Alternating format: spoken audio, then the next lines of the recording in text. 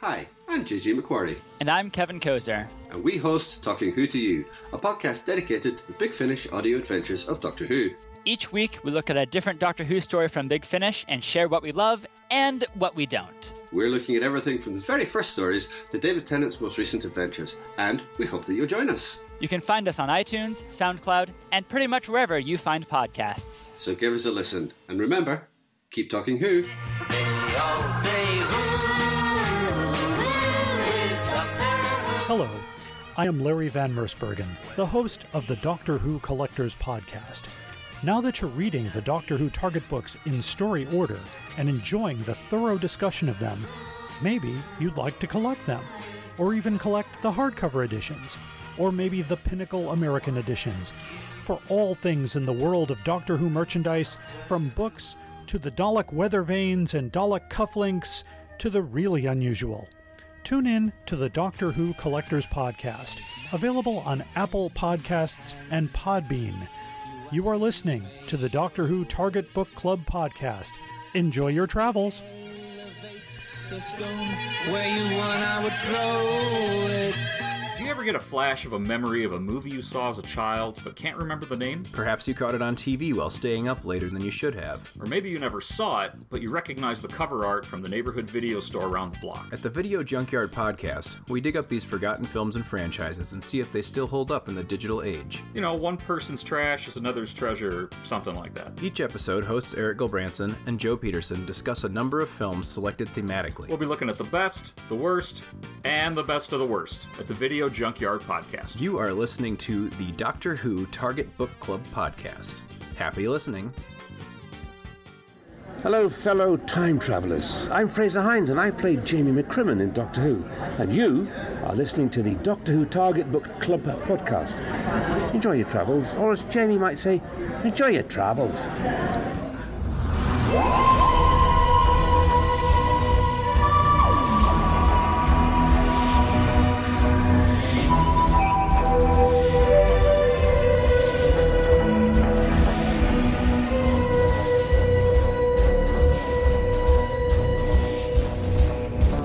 Hello, fellow time travelers, and welcome back to the Doctor Who Target Book Club, the podcast in which we undertake the evergreen task of discussing in story order all the Doctor Who novelizations, because plants, evergreen, etc. My name is Tony Witt, and today we have an equally evergreen four-person discussion panel, including our so-called expert who's been a Who fan since 1979. That would be me. There's our intermediate-level casual fan who's seen several episodes but has not previously read any of the books until these podcasts, and this time it's the worthy Dalton Hughes. Hello, Dalton. Hello. We also have a semi-novice fan, one who has seen little to none of the original series and has not previously read any of the books except for the ones we've done for this podcast, and this time around, it's our resident botanist, the glamorous Jenny Ingersoll. Hello, Jenny. Greetings. And finally, we welcome our special guest, the host of the Video Junkyard Podcast and the Police Box in the Junkyard Podcast, Eric Gilbranson. Hello, Eric. Hello. How is everyone tonight? Doing good. Feeling fine. Doing okay, apart from new snowfall. Yeah. Yeah, there's snow outside. I saw it coming down pretty good as I was heading down to record. So. Yeah, just insanity. Before we get started with the fun and frolic, Eric, why don't you tell us about your two podcasts and what they actually cover? Absolutely. I am the co-host of the Video Junkyard Podcast, and that's kind of our flagship. It was the first show a buddy of mine, Joe Peterson, and I started. And essentially, we cover cult and forgotten films from the 80s and 90s. Think about those video store gems that you never picked up, but you remember the cover art or whatever from. That's kind of the territory we're covering. We don't always stick to that perfectly, but if that kind of thing sounds to your interest, you'll probably find most of what we're doing on there, at least mildly interesting. That's going strong for almost 3 years now, and we just recorded our 138th episode, if you can believe that. It's crazy. Oh, wow. Wow. We're doing that weekly, and so that takes up a lot of my time. But in my spare time, because I am also a big Doctor Who fan, I have started a spin-off podcast called the Police Box in the Junkyard Podcast, which pretty much follows the same format, but we are focusing all on Doctor Who material. And I select a Doctor Who item, whether it be the television story, a audio adventure, or a novel or nonfiction book, and we cover that. And that at this point is coming out monthly. And I say that like kind of hesitantly because it should come out once a month, but is it exactly 4 weeks apart? Not always. It's when I can get it done. I'm sure you understand. Oh, yes. Oh, yeah. Better than you know. But yeah, so those are both available under the Video Junkyard podcast umbrella, and we're available on SoundCloud, Stitcher Radio, Podcast Addict, Spotify, pretty much any of the podcast aggregators and such. Either of those sound interesting to you, go out and subscribe to Video Junkyard Podcast, and you get both of those shows through that one feed. Fantastic. All right. And just so our listeners know, though I think they already do know, Eric is one of our Patreons, because we say the name of his podcast in the list of our patrons every week that we record this, just so you know, because you're about to hear it again. If you like what you're hearing, please check out our Patreon page at patreon.com/DWTargetBC. Depending on the amount you give per month, you will receive, among other possible goodies, face masks, mugs, and t-shirts with our logos on them, just like giving to PBS, but not a Target book. Since we know you have so many of those, you've taken to storing them in your greenhouse next to your carnivorous plants. Just to say thank you for being willing to help us stay on the virtual air. And as usual, we'd like to thank our regular patrons, Bart Lammy, Rick Taylor, Toby Bengelsdorf, Jay Berry, the Video Junkyard Podcast, the Doctor Who Collectors Podcast, Hans Wax, Stephen Pickering, James Sumnall, Dave Davis, and Guy Lambert. Thank you all. Thanks, y'all. Thank you. We also have our Goodreads discussion group where you, the listener, can discuss upcoming books and previous podcasts. You can find us there at tinyurl.com/Y7KMASPR. In fact, we expect you to. We continue now with the final story of Tom Baker's second season with our discussion of Philip Hinchcliffe's novelization of Robert Banks Stewart's script, The Seeds of Doom. Without further ado, here are some fast facts. Doctor Who and the Seeds of Doom, adapted by Philip Hinchcliffe from the script by Robert Banks Stewart that aired from 1/3/76 to 1/24/76, published by Target Books in February 1977. As of this recording in February of 2021, this title is currently out of print, but is available as an unabridged audiobook, 128 pages. Continuing this season's adaptations of classic horror, this one is another twofer, doing both The Thing, though it's actually closer to the novella that the movie was based on than to the original movie, and The Quatermass Experiment, though it also has more than a few touches of Day of the Triffids. Several notable things about this one. Not only is it the last story in its season, it's also the last story that director Douglas Camfield, who had been working on the show all the way back in the Hartnell era, would helm. Camfield suffered from a heart condition, and the story goes that his wife, Sheila Dunn, who appeared on screen in Inferno as Petra, made him go into a church and swear that he would never do the show again because it always caused him so much stress. In fact, I think I'd even heard that it was Canterbury Cathedral. He would die from this condition in 1984, and she herself died in 2004. Because this is directed by Camfield, as with the Loch Ness Monster, also written by Robert Banks Stewart, the music was done by Jeffrey Bergen, and this would be his last work on the series as well. Speaking of lasts, it was also meant to be Sarah's last story. The story scripted as her finale was pushed back to the next season due to various problems with it, and when she heard about the next story that they were going to be making at the beginning of the next season, she agreed to stay on, albeit briefly. It is also the last appearance in the 1970s of UNIT, and sadly it doesn't even include the Brigadier and Benton. This was deliberate on the production team's part as they wanted to move the show away from its reliance on UNIT. A couple more things to note about the story. It was originally called The Seeds of Death, but that was changed for obvious reasons. I may need to tell Jenny about that. Jenny, there's a second Doctor story called The Seeds of Death. Oh, okay. Yep, so they had to change this one, so they made it Seeds of Doom, which makes it completely different. Writers couldn't just Google it back then, right? So. No, obviously not. It features an Axon costume, painted green, for the Krynoid's intermediate form, which is very effective.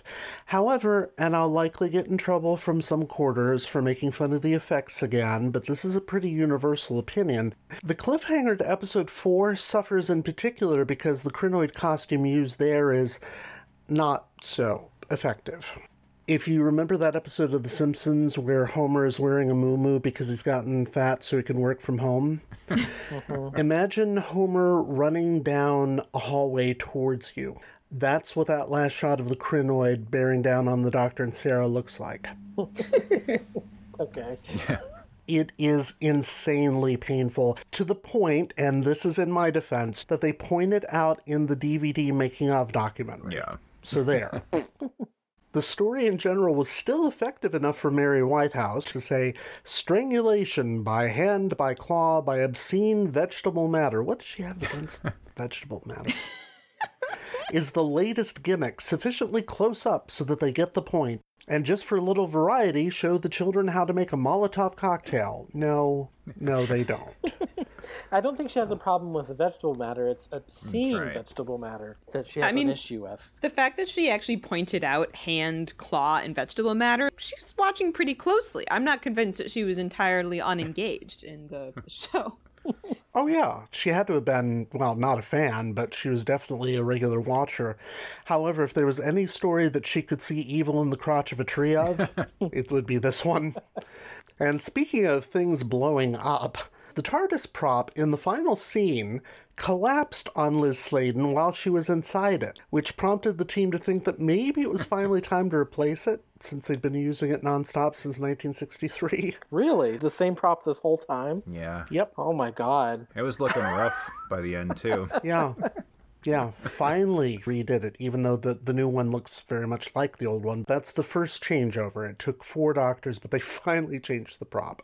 This book was also the next to last novelization in story order to get a Pinnacle release in the United States, with such changes as the Doctor's weight being rendered in pounds rather than stone.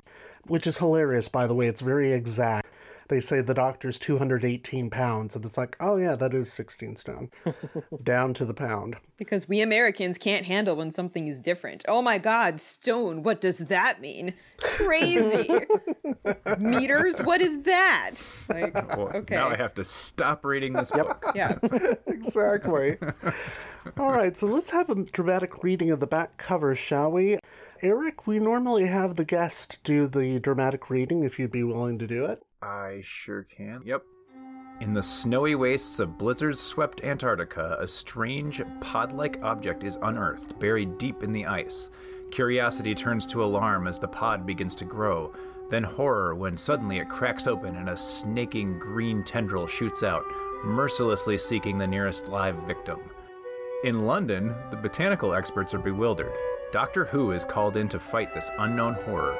But will he be in time to save the Earth from the rapidly spreading tentacles of the Chronoi, giant man-eating monster from an alien world?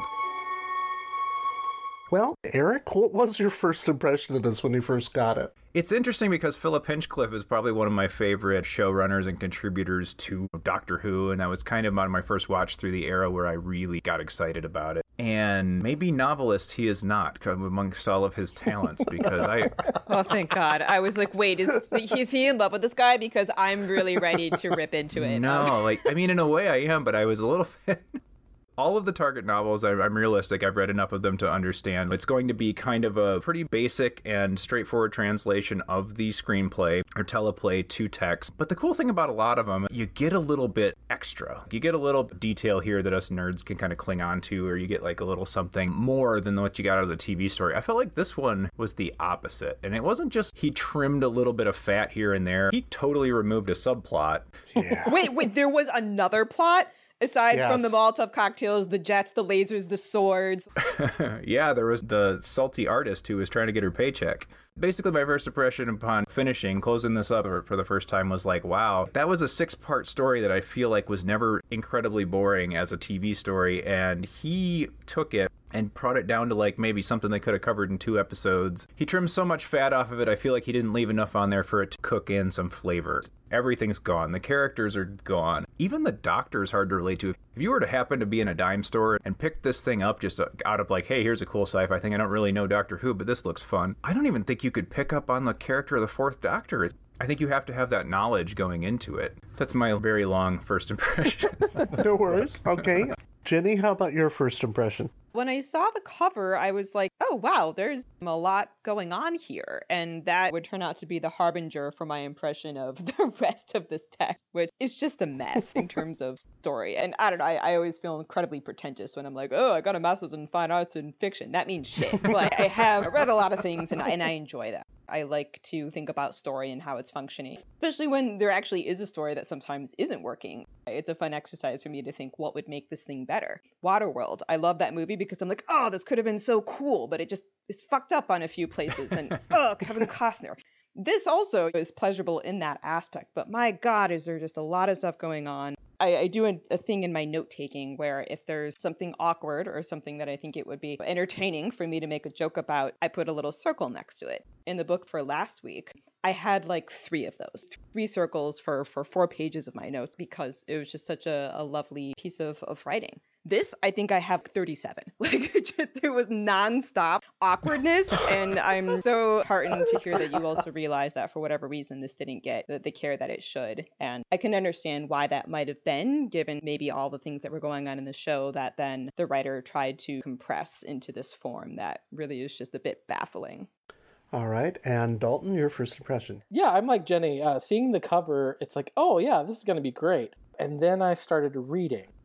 There were multiple times where I felt like I had been reading for so long, and then I had been reading 50 pages when it had only been 10. Hearing that it's a 6-parter, that makes sense.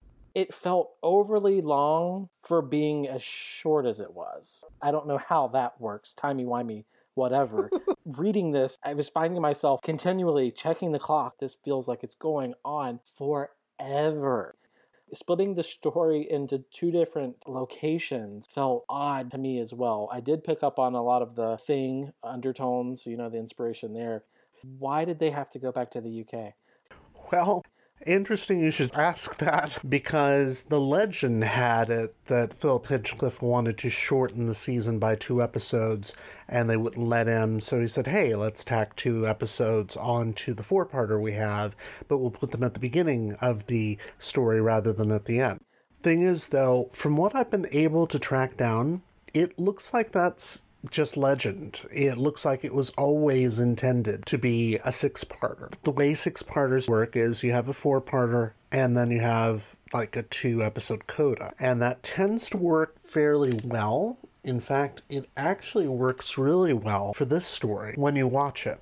It doesn't seem to work as well on the page, and it certainly doesn't work as well, to borrow Eric's metaphor, when you've got Hinchcliffe trimming the fat as if he's trying to lose weight, because it's insane.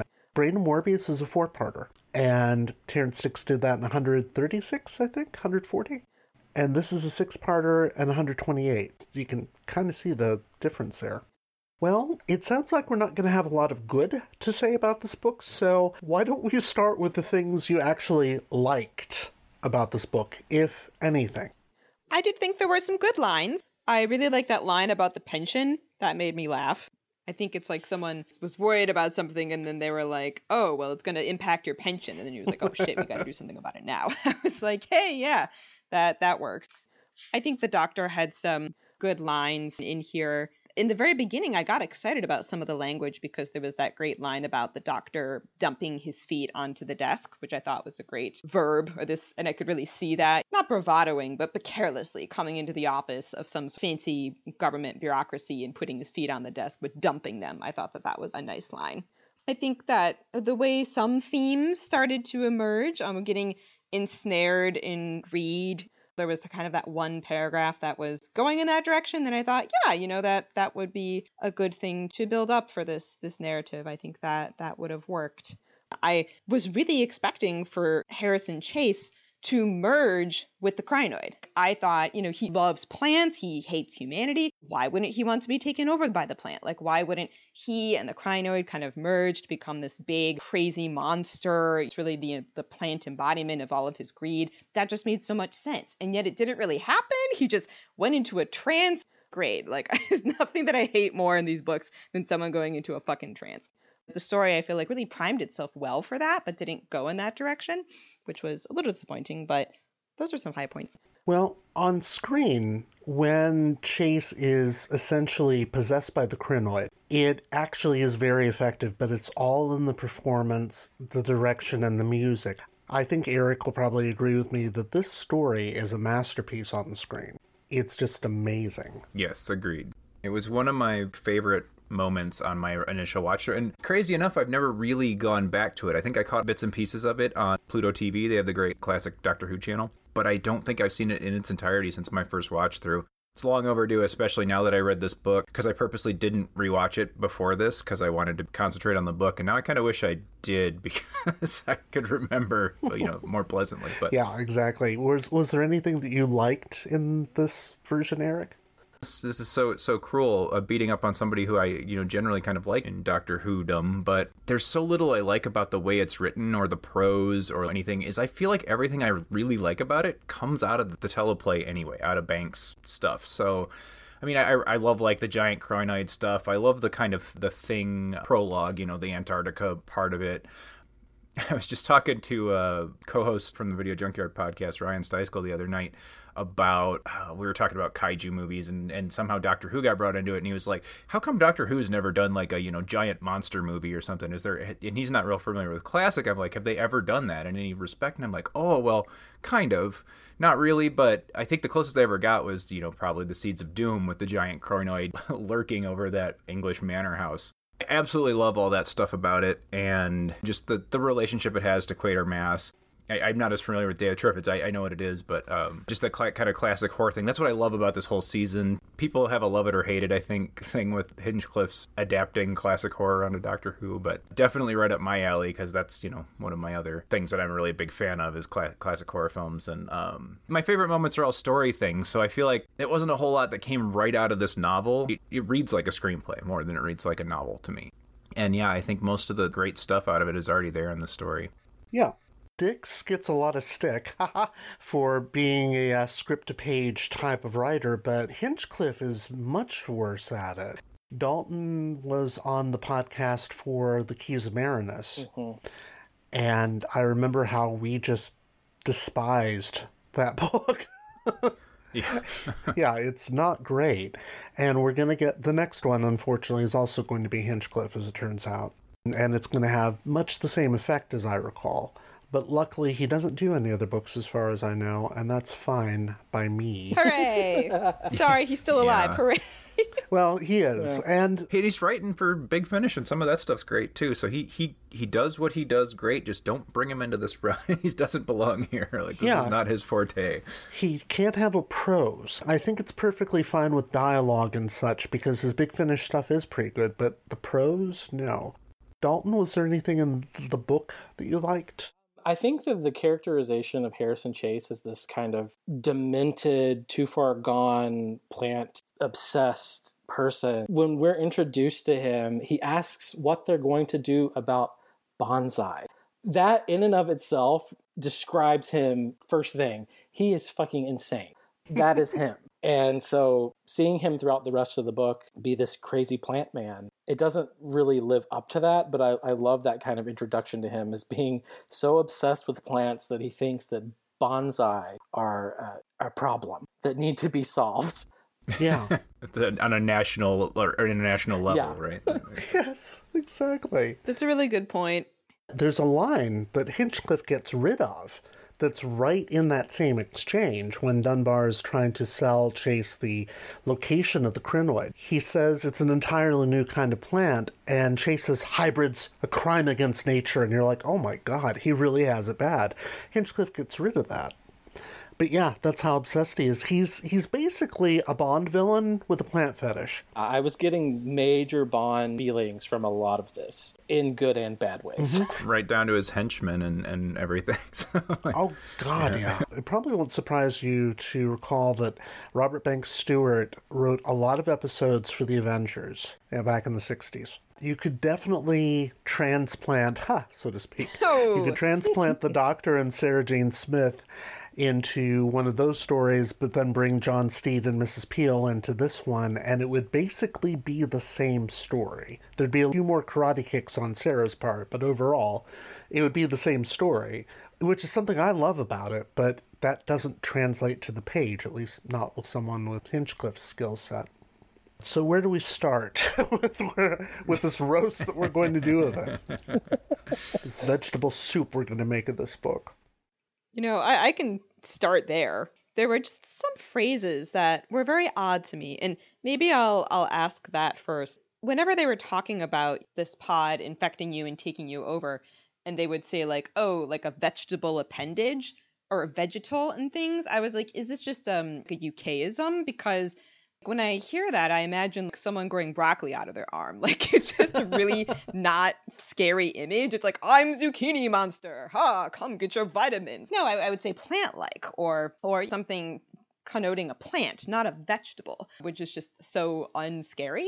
But I don't know if that was something that I'm, as an American, not understanding the way that it would have been read in Britain. But there were just so many things like that. There were these lines that were so obvious. You'd be like, what are they doing in the snow? Well, he's not building a snowman. Ha ha. And I'm like, what? Or it's like, he's sick. Well, it's not the measles. I'm like, can we not? This is not funny. It's just weird. And those are Hinchcliffe editions, come to think of it. I don't remember those lines in the original at all. Oh, I'm so sorry, Hinchcliffe. I'm so sorry. It didn't work. There are just so many things, like some major internal logic issues with the narrative. Like, if the Doctor is the flippin' president of the Intergalactic Flora Society, how on earth would he not have been able to anticipate some of the issues that happened with this pod, leaving it alone with people, or the very coy way that the story introduces at certain points, oh, by the way, we need to worry about this because it's going to shoot out pods soon. I was like, if we as a reader had known that 50 pages earlier, this plot would have been entirely different. I hate when a story does that it uses deception as a attention maker of its own instead of integrating it into the narrative and letting that tension work itself out. It makes the reader feel really dumb, kind of like this whole, and then it was a dream, or very often and stereotypically female characters in the dialogue are like, oh, I need to tell you something, but I can't, and run away, and that's supposed to generate some sort of tension for us, but it doesn't, it's stupid. And this story did that a lot of times. There's this part where the Doctor blames on that other researcher for mentioning the second pod, but he mentioned it. Or how on earth are these random people who've never been to this camp before, Scorby and the other guy, supposed to know how to blow it up when they've literally been there one fucking time? Like, there's just a lot of questions. Well, they're Bond flunkies. Of course Bond villain flunkies, yeah. I'm not a person who is usually very pedantic about details like this. Like, if a story is fine, I'm more than happy to just skate along with it and not question those things. But the Doctor, like, called Sarah from the lab. It was like, by the way, he remembered this telephone number and called her. I was like, what? And then they found some swords. Excuse me? Or they were like, geez, how can we defeat this plant? And I'm like, you again are the president of the Intergalactic Flora Society. How would you have taken so long to know that steam or the fire or whatever was the solution? It really made the character of the Doctor, to me, seem quite ignorant when we know that the Doctor knows all kinds of things, and that's what we're used to seeing him as. And you never notice those things in the televised version. They exist in the televised version. I mean, the Doctor's thing about him being the president of the Intergalactic Flora Society is taken as a joke. I believe it's exactly that. Apart from that, everything about him calling her in the house and somehow remembering the number that he just happened to memorize, it's like, on the page, that makes no fucking sense. Also, I just have to point out, they Agent Oranged Sarah in the face. Yes. They said that this was a military-grade defoliant. This was published in 1977. I was like, did they Agent Orange Sarah in the face? Like, what is happening in this book? I was just aghast. I really... And so was there's Sarah. So many other things. Oh, yeah. She's more gassed than you were. Oh, my God. Just really to add on to what Jenny was saying about some of the, like, little pieces that just don't quite make sense. Him remembering the phone number, and it was that, like you said, Tony, that it plays well on screen because it's taken as a joke, and that's because the Fourth Doctor is just crazy. Like, I mean, he just has that kind of alien insanity. He's gonna say these wild things. Is he lying? Is he telling the truth? Is he making a joke? I'm not sure, but you know, he's smiling, but he's serious, kind of. But you don't get any of that because you can't understand the Fourth Doctor given just the text of this book. The character's not there and it doesn't make any sense. Now, being that we have some familiarity with it, it's a little bit easier to be like, oh, okay, I can hear Tom Baker's voice saying that. All of a sudden it works for me. But if you don't have that, you're absolutely right. Though it just seems like they're pulling that stuff out of the air. It's got no grounding in the actual story whatsoever. We're used to the Doctor being the smartest person in the room, and he just bumbles his way through this one. And I think that's even true in the TV story, but he does it much more doctorly, maybe? I don't know. He does it with the sort of finesse. I was going to say, yeah, the charisma of Tom Baker playing the Fourth Doctor carries it along. Exactly. And he does bumble along, but There are a few spots. In fact, this is the one thing that I give Hinchcliffe some credit for, even though it's actually one of my favorite parts of the story. In Chapter 2, he removes what I think is the most interesting exchange in the entire story, because they have to amputate Winlet's arm. And he says that Moberly has to do it. He says, well, you're a doctor, can't you do it? And the doctor says, you must help yourselves, in this very low, grim tone. Who's going to perform this operation? Oh, you are, Moberly. You're the only one who can. But I'm not a surgeon. What about you? You're a doctor. You must help yourselves. And it's like, wait, what? Why are you refusing them help? And Sarah actually has to step in and say, he's not a medical doctor. You should really do this. But it's one of those things that if the doctor had just been willing to do the amputation right then, rather than sending Moberly, who doesn't really know what he's doing, off to prepare for it, we may actually have a very different and much shorter story here, because it definitely causes Moberly to get killed at the end of that chapter. But don't they also say that his whole right side is covered? Yeah. So chopping off his arm's not going to do much whenever the rest of his body's also covered in the shit. I think Hinchcliffe also gets rid of a line that says that the source of the infection needs to be separated from the rest of the body, or something along those lines. Yeah, so it's kind of like that's where the source of the infection is, where his arm was snatched by the crinoid vine. Those are the kind of details you just can't cut out of a story. It's just like... Yeah, I was like, why are they going to cut off his arm if, like, the whole right side of his body's covered and stuff, too? Like, it's going to keep spreading. Yes, exactly.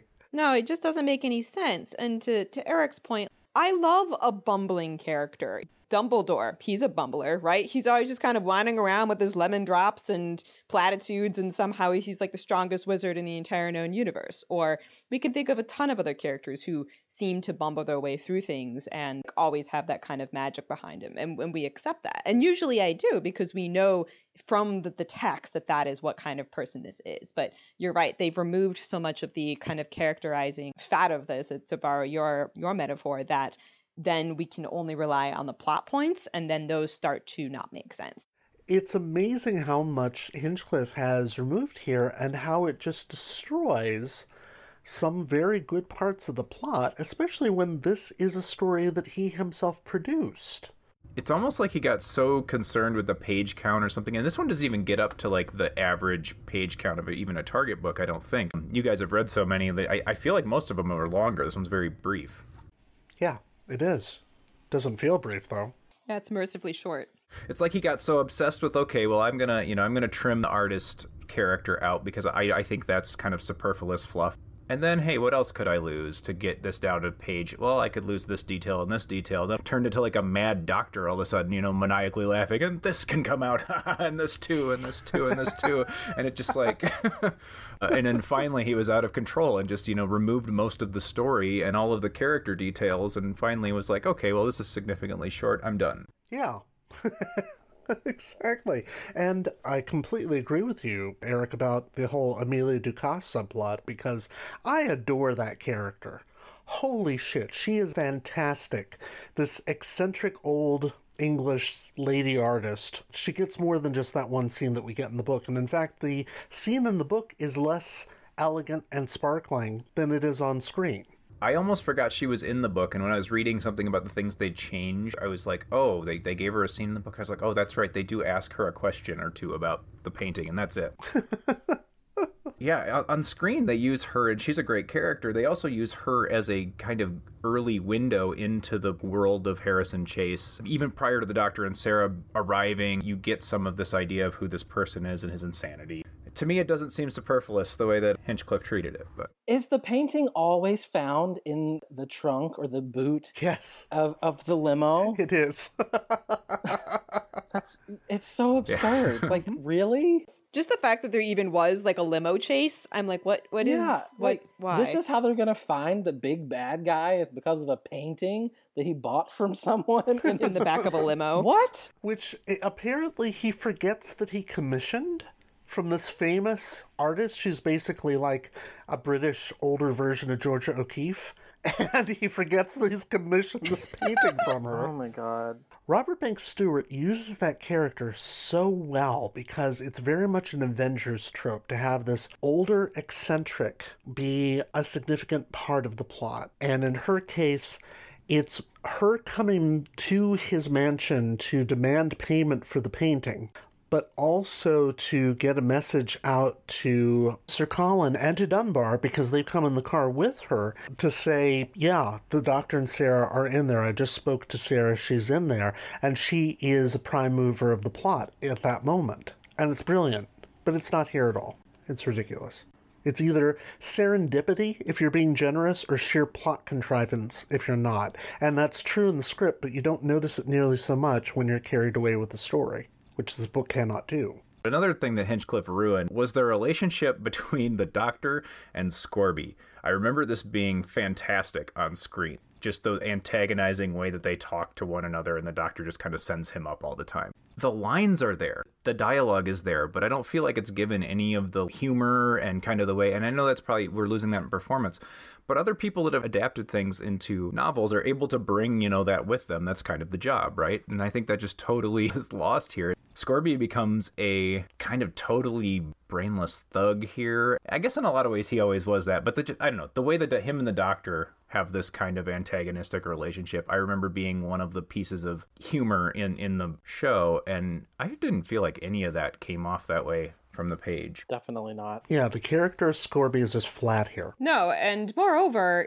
it's totally uneven. The first time that we meet Scorby, it's like, oh yeah, let's blow this place up. Whoever's with them is like, you're gonna kill 5 people. We don't even know that man. And he's like, no, let's fucking blow it up. And you're like, okay, so this guy's a psychopath. All he cares about is money. That's the primary thing that we know about him. And then when we get back to England, he's like, oh, but everybody, aren't you worried about Chase? I'm gonna go back and find him. I'm like, why on earth are you worried about that guy? This makes no sense. Every other moment, Sarah's reprimanding you for being so cold-hearted and not caring about anybody but yourself. And then the next page, you're going to be worrying about your weird, crazy boss who hasn't shown you like a single moment of anything other than being crazy and boss-like for this entire 100 pages. Make it make sense. It just doesn't make any sense. He has to take care of his boss because he pays him, but even that is very flat. Yeah. Yeah, no, but I didn't get that implication at all. I get it that he's actually really worried about him because no one else is. They're like, hey, that guy's long gone. Like, clearly, you're not going to be getting your money at this point, man. Plants are taking over the entire world.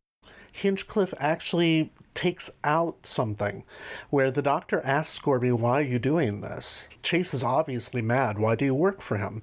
And Scorby says he pays well. And when it comes to money, Mr. Chase and I are of the same religion. And the Doctor recognizes the quote. And there's this lovely back and forth that goes on with Scorby's character that it's just flattened in this version completely. He gives this manic speech just before he runs out to his death, come to think about it, about how he's always had to make his own way and he's never been able to depend on anybody but himself.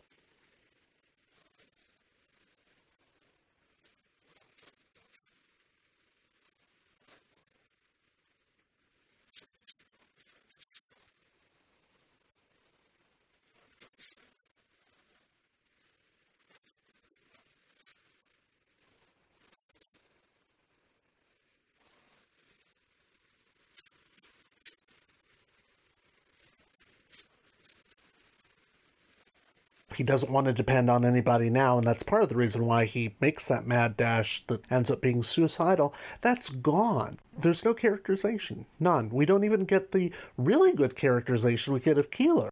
And Keeler's just a guy who is a botanist and then ends up getting infected. And that's all we know about him. Yeah. It's insane. And then when, like, I don't know, like, it's so crazy. When there's this whole like plant mulching machine, which is also just another like layer of what the hell that's layered into the story. Like, I have a really hard time seeing it visually or just knowing what it is. I'm like, okay, so there's like these two rolly spiky things and a conveyor belt that apparently just mulch you out into a pile of dead pulpy body that somehow feeds the whole rest of the garden. Like, it's very confusing. But then Chase goes into this thing, and this is on the PDF page 94. Shaking from his ordeal, the Doctor staggered over to Sarah. I tried to save him, he said. Sarah nodded mutely, so she said nothing.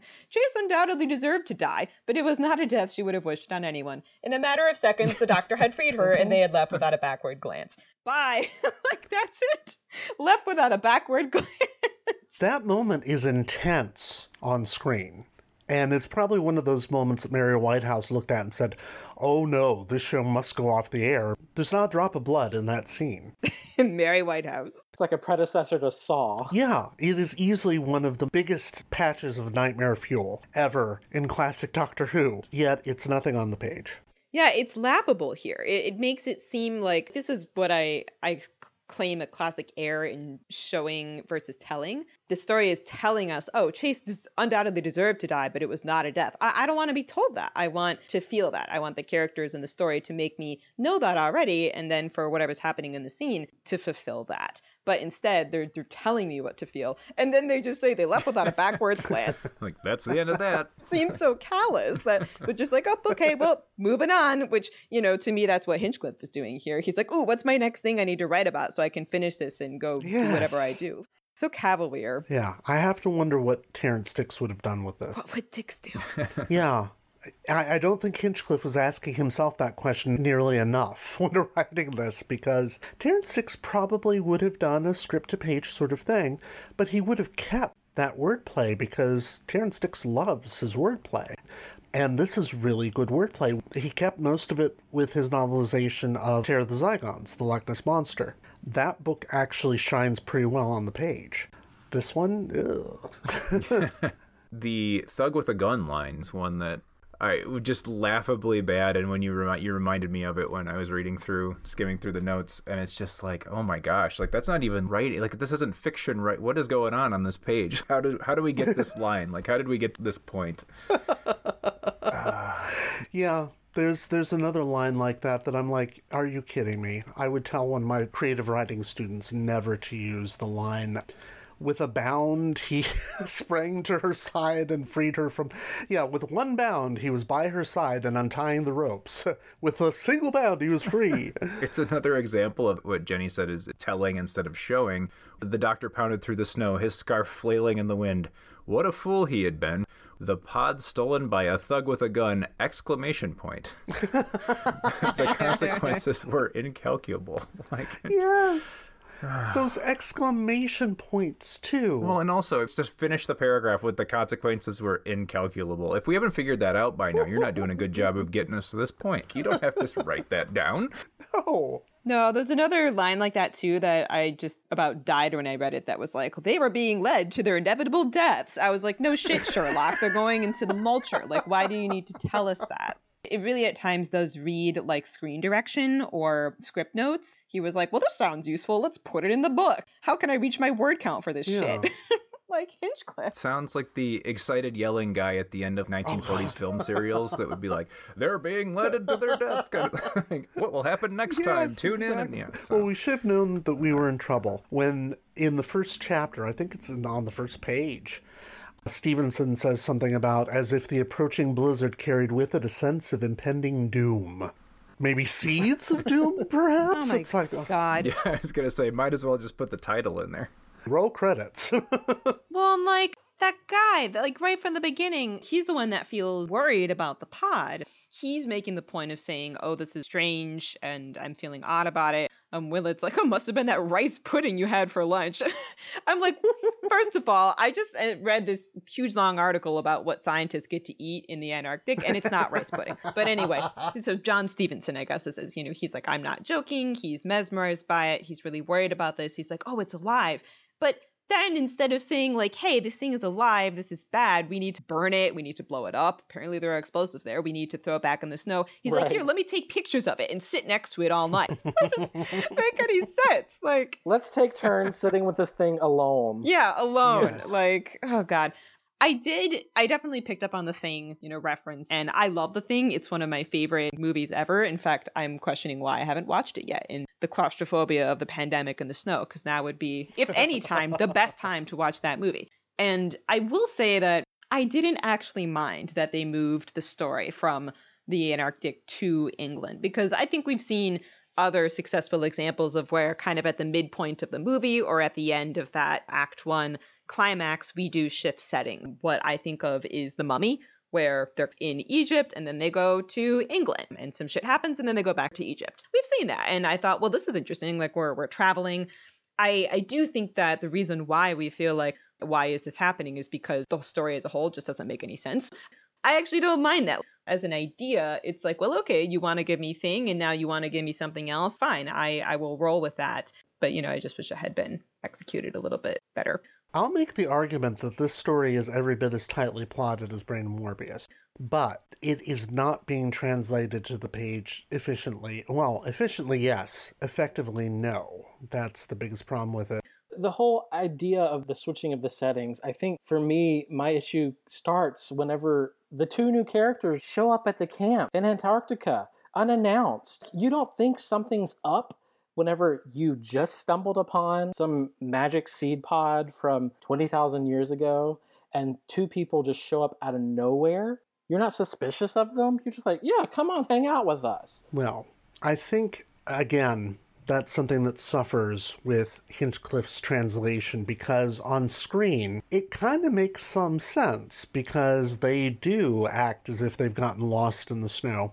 And the Doctor is so distracted by what he's having to deal with the Krynoid. He doesn't have a chance to think of it. Hinchcliffe also gets rid of some of the Doctor's other really passionate moments in this. I was kind of amazed, for instance, when Scorby takes Sarah with them. The Doctor doesn't raise a single objection. On screen, Tom Baker is screaming at him to bring her back. You're not going to shoot them in cold blood? Why not? No. I've got a better idea. Where are you taking us, Scorby? Come on! Scorby! Scorby! Scorby! There are a couple of points at which he screams at Scorby. He also screams at Sarah at one point when she calls the Krynoid Windlet still. All of that's missing because Hinchcliffe doesn't know how to translate it to the page. Sorry. Just exasperated sigh. Yeah. The whole book is an exasperated sigh. What else? I don't know why there's suddenly a 500-year diary in chapter 12. I think Hinchcliffe is remembering that Patrick Troughton had one and then forgetting that Tom Baker didn't. I don't know why that's there. It's just, oh, God. There's the line about the seed pods traveling in pairs like policemen. That line's brilliant on screen, especially since Sarah actually answers him back and says, well, what do you want to do, buy it a truncheon? And he says, no, take it into custody and put it in the freezer. And it's this great back and forth, and it just lies there flat on the page and makes you think, why do they travel in pairs? Yeah, it feels like definitely like there should have been some kind of back and forth there, but it's totally gone. And so the line is just kind of ambiguous. It's like, am I supposed to think that's funny? Is he serious? What's happening? There was no ability to detect what was supposed to be funny or what was not supposed to be, or when the Doctor was serious. We've all read Doctor Who books. That can be done. It's not like it can't be done on the page. It just takes a little bit of painting the character and not just delivering a screenplay in novel form. Well, even a screenplay would do a better job at that because it has to tell the actors how to do it. But even the scripted stuff, like the Doctor deciding to answer Scorby's command to talk by talking about Wolfgang Amadeus Mozart. And it's funny as hell on screen, but it's not on the page. And it's followed with Sarah saying he went mad, and the Doctor says, yes, you could say he's not quite himself anymore. That's the line, and it really is effective, but it just lies flat on the page. That line's delivered in one of those knowing, dun dun dun, not himself anymore, he's turning into the plant monster, but like from the page, you get nothing. Yeah. You can't tell what it is. Precisely. Well, what I'm appreciating is hearing from all of you who've had access to watch this, just how much hard work the actors were doing to take some of this writing and make it make sense. That they were really doing a lot of work, and there was a lot of other stuff to make this a more fleshed out thing. So kudos to acting and actors and directing and all of that. Maybe this line makes sense then in context. In the split second that Scorby's attention was diverted, Sarah seized her chance and leapt on his arm like a tigress. And then 5 seconds later, the doctor darted in and sent the gun flying with a skilled mule-like kick. I'm like, why are they suddenly animals? Like, I just don't. And then the doctor sidestepped and grabbed his hand in a Venusian necklock and gave it a short, sharp twist. There was a nasty click. At that moment, I'm like, wait, did the doctor just kill him? That can't, because the doctor doesn't kill anybody, right? That's a rule. It is like the trope. If somebody twists somebody's head and said there's a click, that is supposed to mean that they broke their neck and that they're now dead. You can knock people out, but you don't twist their neck with clicking noises and then they're fine. They're just going to come around later. Like, I was really like, wait, why did the doctor kill somebody? And then 4 pages later, he's like, Sarah, I will never use a gun. Wait, you just killed that guy. But then I realized that he came around and I was like, oh, okay. But just so very confused. On screen, you get that little bit of confusion too, but you immediately see that Scorby is not dead. Okay. Yeah. Yeah, you don't know because they're like, oh, he sank to the ground. I'm like, oh, he's dead? Also calling it the Venusian necklock, I think, is Hinchcliffe's way of trying to hark back to the Pertwee era. And that same, briefly right after that mention of the doctor leading them through the plants like an Indian brave. Yes, there's that too. Both inaccurate and tacky. There was a reference to Chop Suey that I was like, with the Agent Orange thing, suddenly this is all starting to seem very Orientalist. And I just realized that, at one point the doctor is posing as a chauffeur, but that was like 20 pages earlier to this part where the doctor's like, I must look at this pod. He tore off the chauffeur's clothes. I'm like, wait, did he just turn to someone who was a chauffeur and strip them naked? That's what it makes it sound like. There was this other part where something scary is happening between him and Sarah, and the text says, the doctor gave Sarah a squeeze. And I was like, ooh, where? But, 10 pages later, it said the doctor squeezed her hand. And I said, well, okay, I knew that that's what was happening, but because this book doesn't give us any context or outline of physical affection between these two characters, I don't know what that means when he says he squeezed her. I truly don't know as a reader. It just becomes another punchline for me for this podcast. He really isn't paying much attention to the words he's using, and that is something that you cannot accuse Terrance Dicks of doing.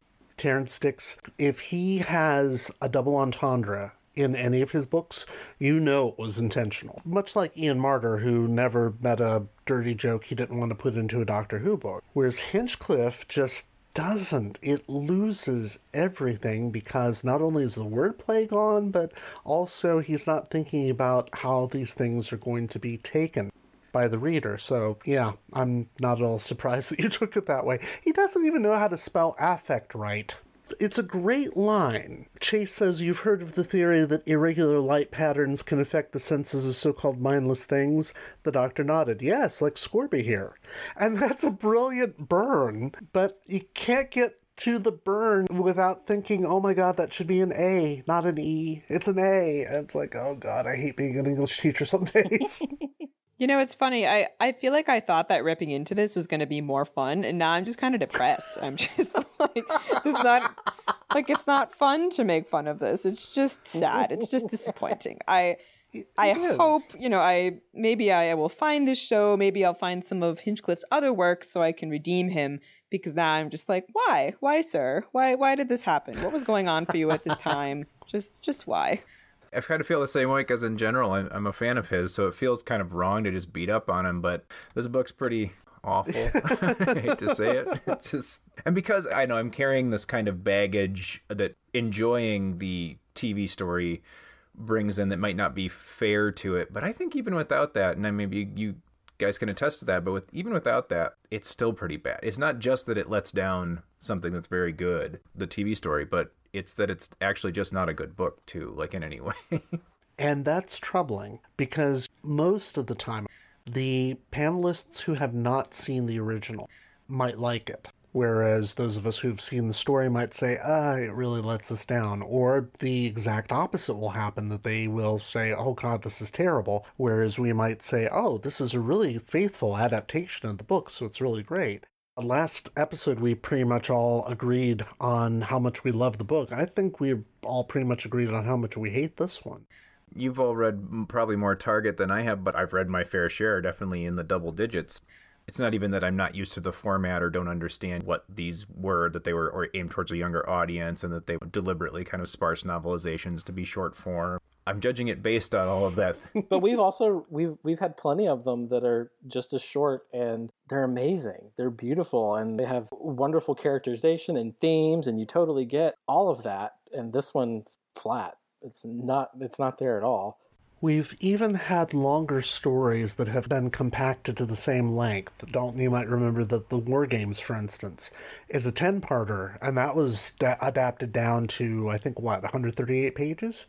And y'all loved it. And that says something. It all depends on the writer who's involved with doing the chore, which means that the next book is just going to be painful. Something that I don't think we mentioned yet, and that did come up when we were talking about Brain of Morbius, is how, at least in that book, how awesome of a character Sarah is. And what an absolute piece of cabbage she is in this story. She gets taken into the power unit and like tied in there.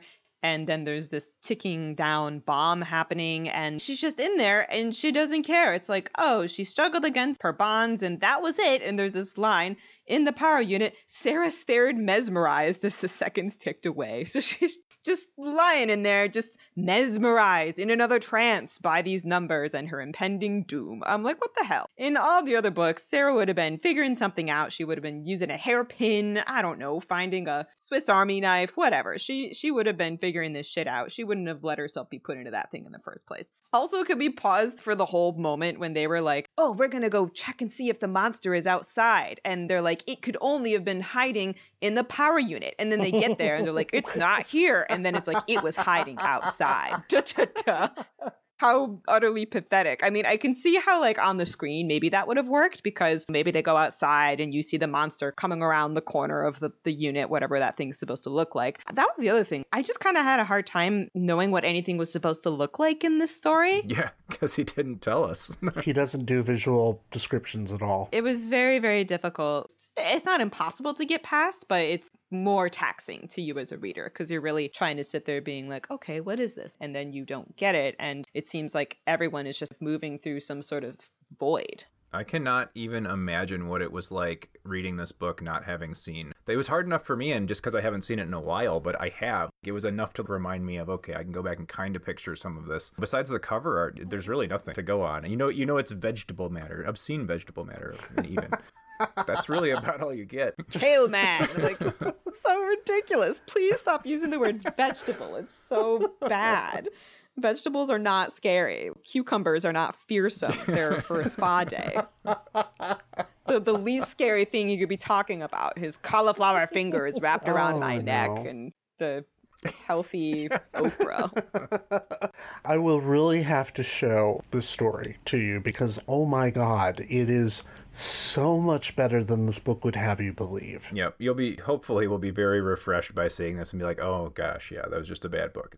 I don't mind just kind of overwhelming action things. I'm like, yeah, give me Hans Gruber and Nakatomi Tower and like fire and bullets. That's great. But here I'm like, okay, we're getting the government. We're going to drop some bombs. Since when has this ever been in like a Doctor Who book where you're going to make a Molotov cocktail? What the fuck are you doing? I didn't know that the Doctor dealt in that kind of thing. I don't know. It was just very odd to me. I'm sorry, Jenny. You are the biggest nerd. I have never heard anybody actually know the name of the tower in Die Hard. What? It's classic. It's a classic movie. Classic movie. Classic Christmas, classic buddy movie. It's an amazing movie. It's the only movie where you're like, oh yeah, this is a love story. And you're like, yeah, between those two guys. Yeah, that's true. This is a beautiful movie. I love that movie. Yeah, no, I'm a huge fan. I must be too, because although I think it's from that meme that comes out every Christmas time, like I don't think it's Christmas time until I see Hans Gruber fall from the Nakatomi Plaza or something like that's how I know it is from that meme, but like still, yeah, I knew exactly what you were saying, so. Yeah, no, like I love that kind of thing. I love seeing Bruce Willis walking over broken glass and whatever his badass thing wants to do. I can lean into maximalist violence and fire Independence Day, that scene from the Terminator when there's like the skeleton on the fence. Oh, yes. Sarah Connor's dream. Its skin just fucking blown clean off. It's amazing. Like I can lean into that totally fine. I mean, The Thing, right? The Thing is horrific. And I love it. I'm like, wow, look at these practical effects. This is just disgusting. But here I'm like, what is going on? And where do they find these swords? And apparently there's lasers. It's just too much. Too many genres of things trying to come together in a way that just doesn't make sense. At least not on this page. At least on the page, we don't have to see Beresford's weird-ass teeth, because that's actually one of the most frightening things of the story to me. And the moment when he orders his men to shoot the Krynoid square in the chest. He actually uses this line. It's like, where the hell is the chest on this thing? Yeah, what part of that, like, pulsing lump of plant matter is the chest? Like, all of it. It's just a big, giant chest. Yeah. It's a large chest. Oh, God. Well, and I was disappointed about that because the cover has these great tentacles, and I'm like, there's always about tentacles, but whatever, I'm here for it. And then there was just way less tentacle than I think I wanted in this story. I was like, oh, come on, there could have been more. They could have been restraining Sarah. It could have been weird. Give me anything. I watch anime, okay? Like, come on. There's nothing more disappointing than a short tentacle, is there? I'm very disappointed. I thought I remembered there being more, like, tentacle-like things, and I think in the book he calls them vines, but I swear in the show they look a lot more like, it's using them like tentacles. It's coming in through windows. Yeah, Eric, that's a really good point. Like, that's another place where the choice of word has sold the story short, because a vine wrapping around you is somehow a lot less sinister than a tentacle. Even if he had said a tentacle-like vine or a thick vine or ropes of vines or something. There's a lot of other ways that... From the way he uses words and the rest of it, maybe he's hung up on the fact that technically it wouldn't be a tentacle because it's a plant. It paints the picture much better to, If he's going to get hung up about that and not of a few of these other things, then... Yeah, that's true. This was where Hinchcliffe was pushed too far. Can't use the word tentacle. It's just not proper. Oh, do we have anything else we want to say about this? All plant eaters must die. That's it. Believe it or not, that line is genuinely scary on screen. Oh, and I should probably talk about why that is. Chase is played by Tony Beckley, and if you don't recognize that name, if you know a movie called When a Stranger Calls, I think that's what he's the crazy person in. He is terrifying. The actors in this are all just down the row very good, even Beresford with his weird-ass teeth. They are just great in their roles.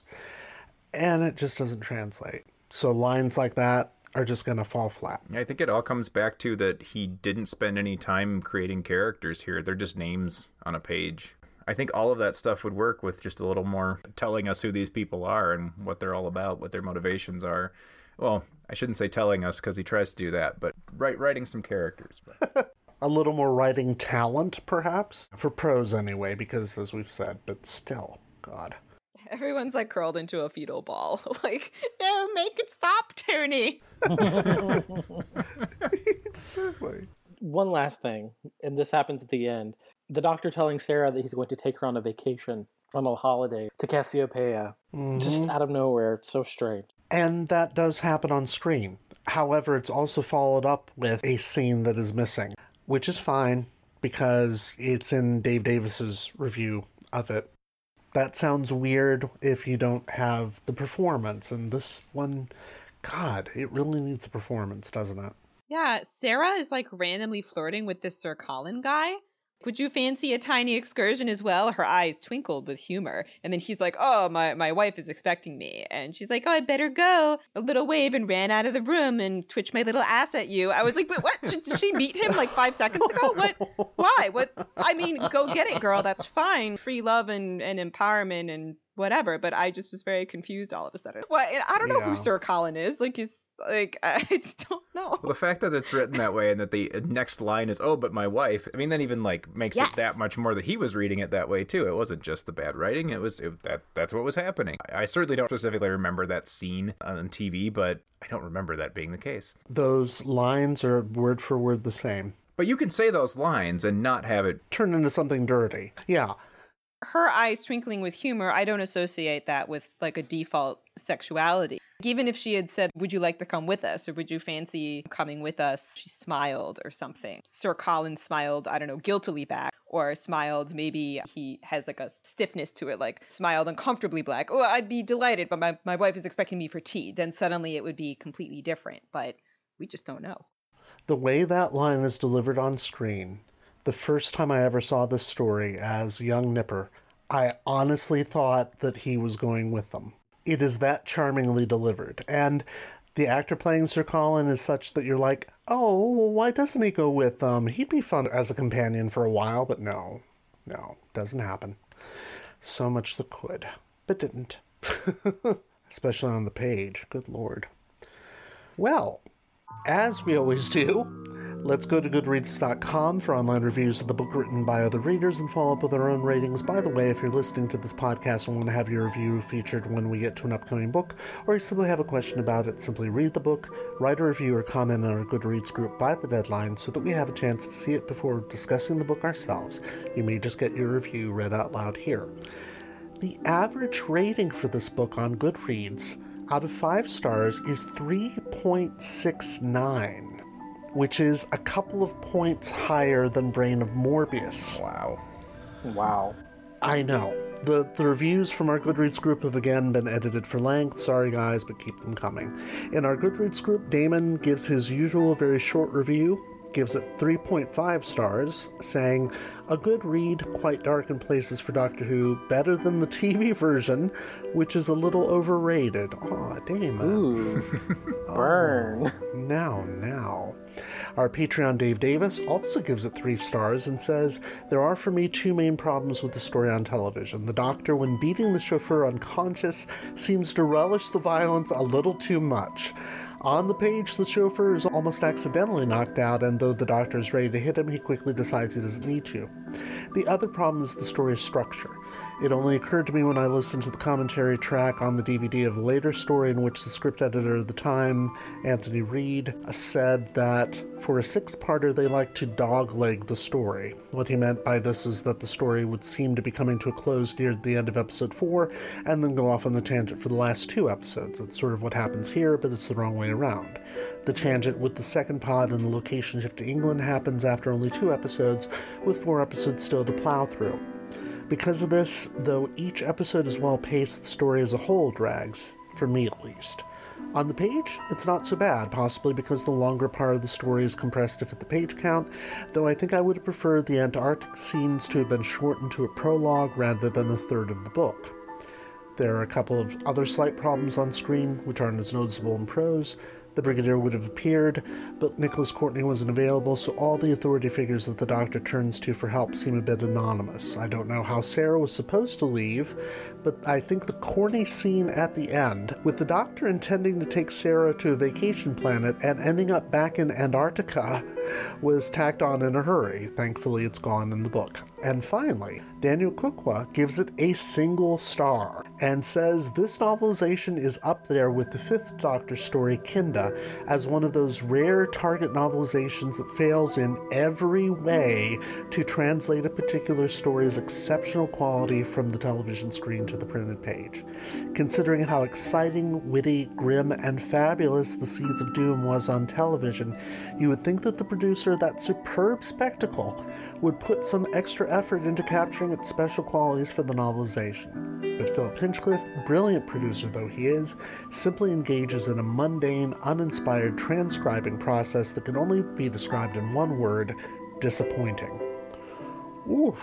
So, Dalton, let's start with you. Out of 5 stars, what would you give this?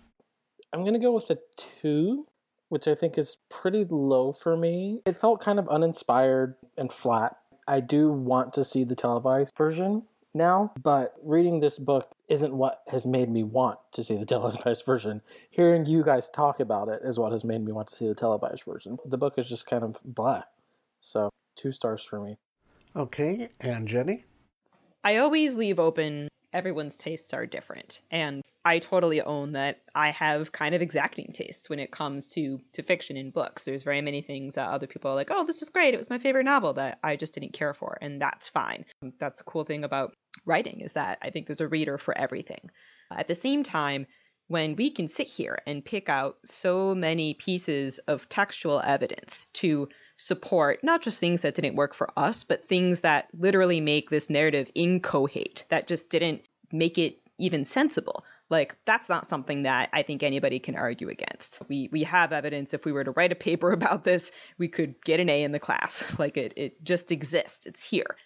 And then I think, too, like, I'm with Goodreads on Daniel. Like, it's hearing all of you talk about how apparently wonderful this was on screen makes this all the more tragic. There's just no reason for this to be so bad. And I understand, like, life is life. Maybe something traumatic was happening for Hinchcliffe right now. Maybe he was sick. Maybe his grandmother was dying. I don't know. I don't come here looking for masterpieces. But at the same time, yeah, this really stinks. I'm going to Price is Right it. I'm going a half star. Oh, wow. My goodness, that may be the lowest rating we've ever had on the show. And usually Allison gives those. Eric, out of 5 stars, what would you give this? I'm going to repeat a lot of, what I already said and what Dalton and Jenny definitely already said, and that is there's like about every problem you can have, and I think this came out of the Daniels review as well on Goodreads, but every problem you can have with adapting any piece of television or film into a novel goes wrong here, and it's that the characters don't translate. The story itself is basically, as Jenny said, incoherent. It is shocking, I agree with Daniel, that the person who produced this has no concern for actually making a worthwhile translation of his own work. And I guess that's my explanation. Maybe he tried. Maybe he absolutely put everything that he had into this. My brain has to say, have some reason why this is so bad, because somebody who I know is very capable of creating brilliant fiction. Obviously this was just something that was not important to him. I'm not actually going to go on record and presume to know that, but it was an easy read because it was short, but it was not a pleasurable read because not only was it disappointing, but just as a book itself, I tried to take myself away from having seen it before and just didn't do much for me. It was a mess. I had trouble picturing scenes that I couldn't remember. It was not a well-written novel. So it pains me a little bit to say that, as we've discussed before, because I really like the story itself, and those elements are here, some of them. I'm going to match Dalton. I'm going to go with 2 stars because I was able to... I'm trying to disconnect from that, the memory of liking the television show, but I do think there was enough here that was likable story-wise, but the prose and the presentation and the fact that the characters, they're just names on a page. They're not really characters at all. So I think, 2 stars, and I think I'm being generous to that a little bit, but I'm going to stick with that. So, all right. And as for me, I'm going to paraphrase something that Dalton used to say quite often on the show by saying it was a quick read, but it wasn't a fun read. This is one of my favorite stories. I swear to God, this is one of my favorite televised stories. But somehow Hinchcliffe has not only made it shorter, but he has also diminished it. Some of the better jokes are gone, even the ones that could have been rendered perfectly fine on the page, and there are certain things added that are not nearly as good. It also says something about the differences in their styles that Terrance Dicks wrote 140 pages in the last book out of a 4-parter. And Philip Hinchcliffe cuts 6-parter down to 128. Were it not for the fact that he did this with Keys of Marinus as well, I would say, maybe this is just a bad book on his part. But I've also read the next book, so I know that's not the case. And I agree with Eric that the elements of the good story are still here. It's almost as if we're seeing them through this weird miasma filter where you can't see them clearly. Were it not for Robert Banks Stewart writing a very good script, this book might have been even worse, which is why I am giving it a 1.5 out of 5. Not quite as low as some, but not as high as others, so those of you out there who think that I'm too hard on these books, fight me on this one. Because this one is a 1.5 out of 5. Well, and you just have to be honest about what's on the page. That I think is very important to remember in these conversations. It's like, I'm not at all criticizing, because I don't know anything about who Philip Hinchcliffe is. Like, I don't know this person's life. Every person's life and their work has value. I'm so glad that everybody created these things into the universe. But then when you create something, like, that's separate, and that gets to stand on its own. And I think that we've had a very reasoned conversation about this. And it's okay. It's okay to be like, hey, this thing could have been so much better, and that's sad. And to really come at it from that angle. Yeah. But that's why it disappoints me as much as it does, because, like Eric, I really genuinely admire Philip Hinchcliffe and what he did for the show. And for him to have done this is almost like a betrayal. I can't believe you've done this. 1.5 out of 5. Oh, fuck. I can't believe you've done this. Thank you, everyone. Yeah, you're welcome. And thank you, fellow time travelers, for giving us your valuable time. Next time, we start Tom Baker's 3rd season when we discuss Philip Hinchcliffe's novelization of The Mask of Mandragora. Yeah. You sound so sad. Yeah, I am. In the meantime, if you've liked what you've heard here, like us on Facebook at Doctor Who Target Book Club Podcast, all one word with no spaces. Also feel free to follow us on Twitter. We're at DWTargetBC, or subscribe to us via the podcast provider of your choice, including Spotify.